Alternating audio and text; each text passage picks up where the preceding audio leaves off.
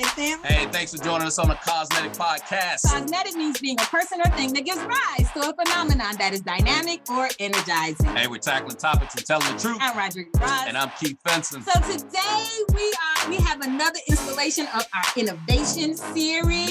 Yes. Today is called Get Out of Fail Free with none other than the most excellent Claudia Suhu. Yes. Woo. Get Out of Fail Free. Listeners, that was her idea. She said it. I am going to steal it, full transparency, but I think it's so wonderful. So talk to us about getting out of fail free, this whole idea around that. Yeah, absolutely. Before we start, thank you so much for having me today. I was honored to be asked. I've listened to your podcast, so I've been a number one fan. And the piece that I love most about it is that there's so many things that resonate with me. So, it's relatable, it's inspiring, and always has an impact. I have a bunch of aha moments when I'm listening. So thank you for having me. Thank you. What I'm here to talk about today at the Merrimack Valley YMCA, we have started an Innovate for Impact program for our staff. And this really is about teaching the innovation process in a fun, competitive way. So it sort of takes the Shark Tank concept and brings it to our staff. Yeah. Love some Shark Tank. I love that. Because we got Mr. Mark Cuban here in Dallas, though, right? Absolutely. So a nod to him for sure. So we have a donor who donates $10,000 for the year.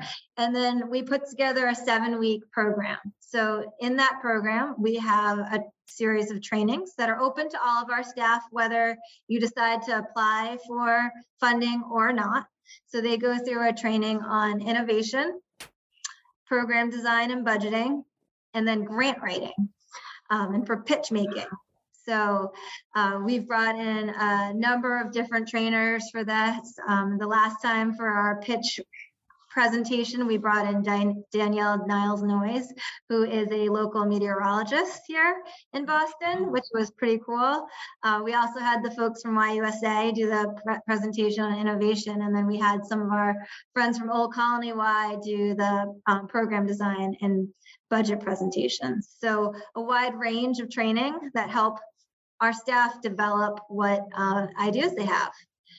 And we talk about innovation in terms of large concepts. So, inventing the iPhone is a large innovation, right? Mm-hmm. But we also talk about it as small shifts in what we do. Yeah. And one of the things that I've noticed in your podcast is that almost all of them have some form of innovation.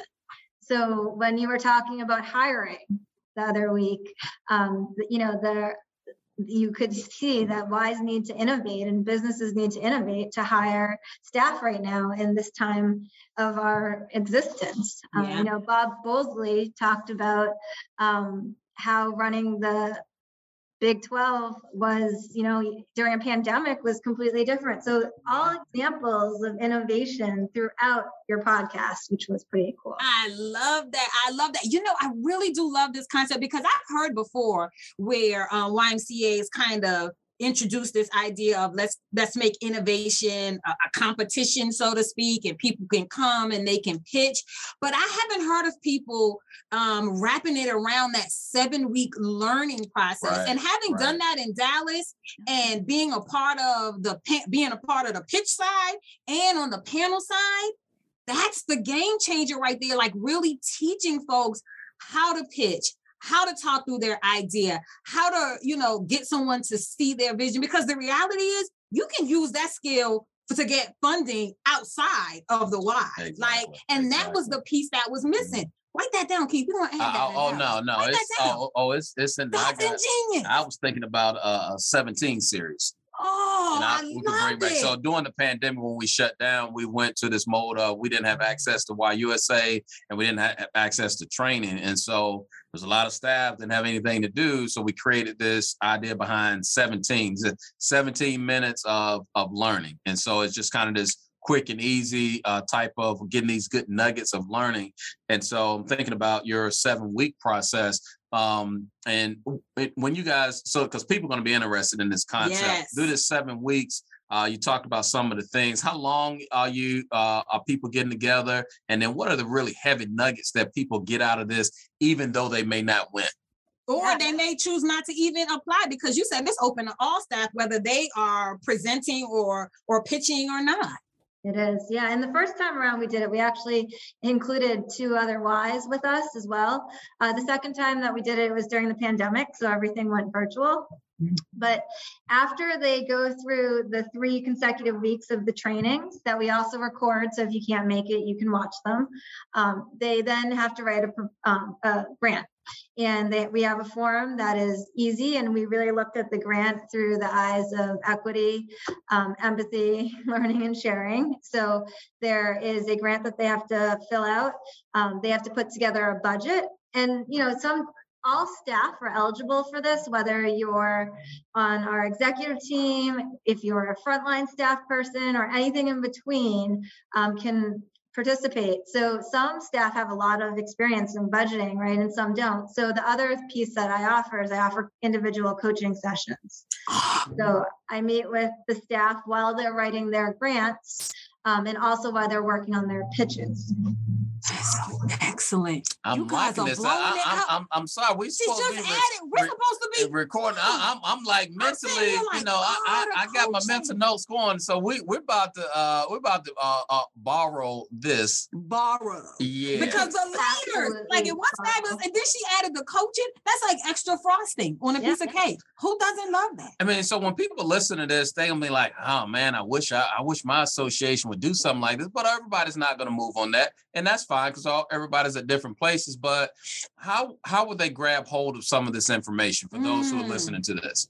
Yeah, so all of the information is on Link.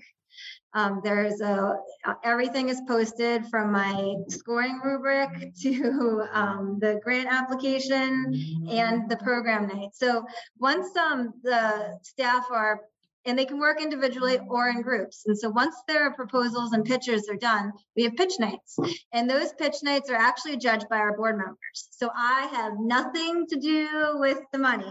So, there's no favoritism or anything from my part whatsoever. The board members decide. And it was really this great way to also engage volunteers into this process. Yes. And one piece I heard about the innovation side is that you included other associations. So the other associations had the opportunity to win some of this money as well?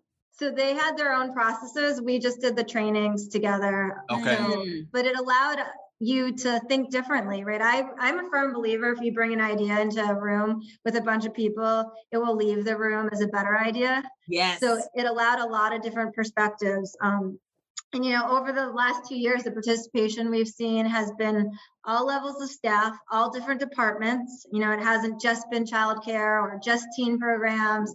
It really has been across the association.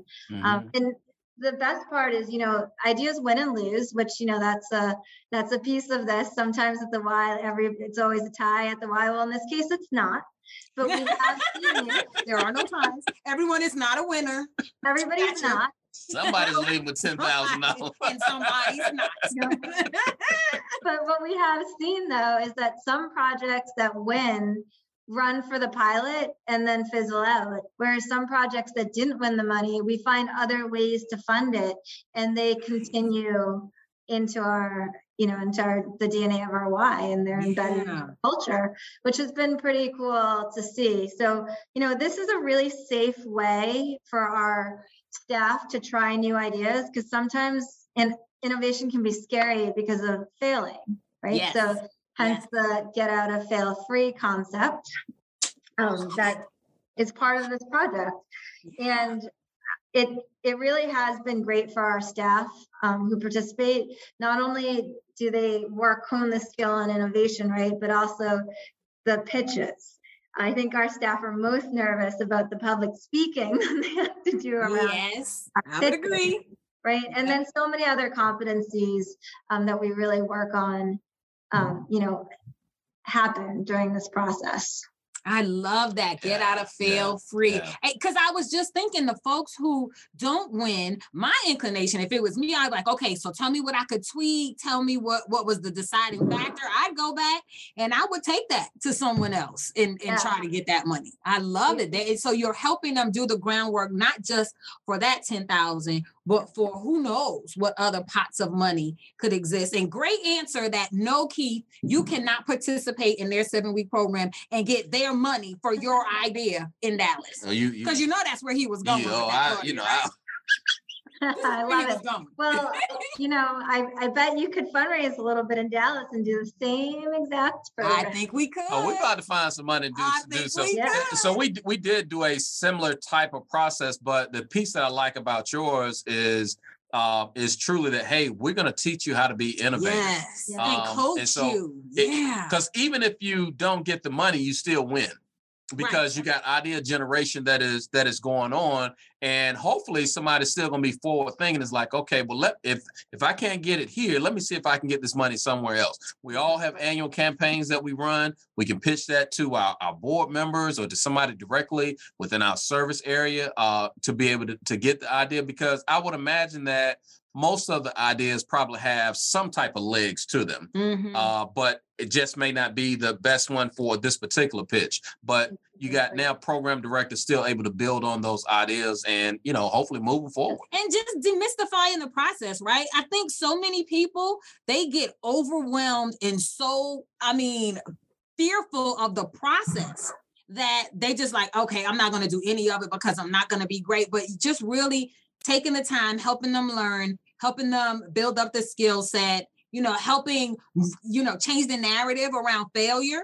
We said it before in one of our innovation series, like the thing may have failed, but you're not a failure. Correct. So just go ahead and take the risk. You're resilient enough. You can bounce back. You'll tweak it and try it again. But we talked about on one of our podcasts, WD-40. There were 39 other iterations of that thing before they got to the WD-40. The only reason it's WD-40 is because of the 39 other ones, right? Oh, I love that.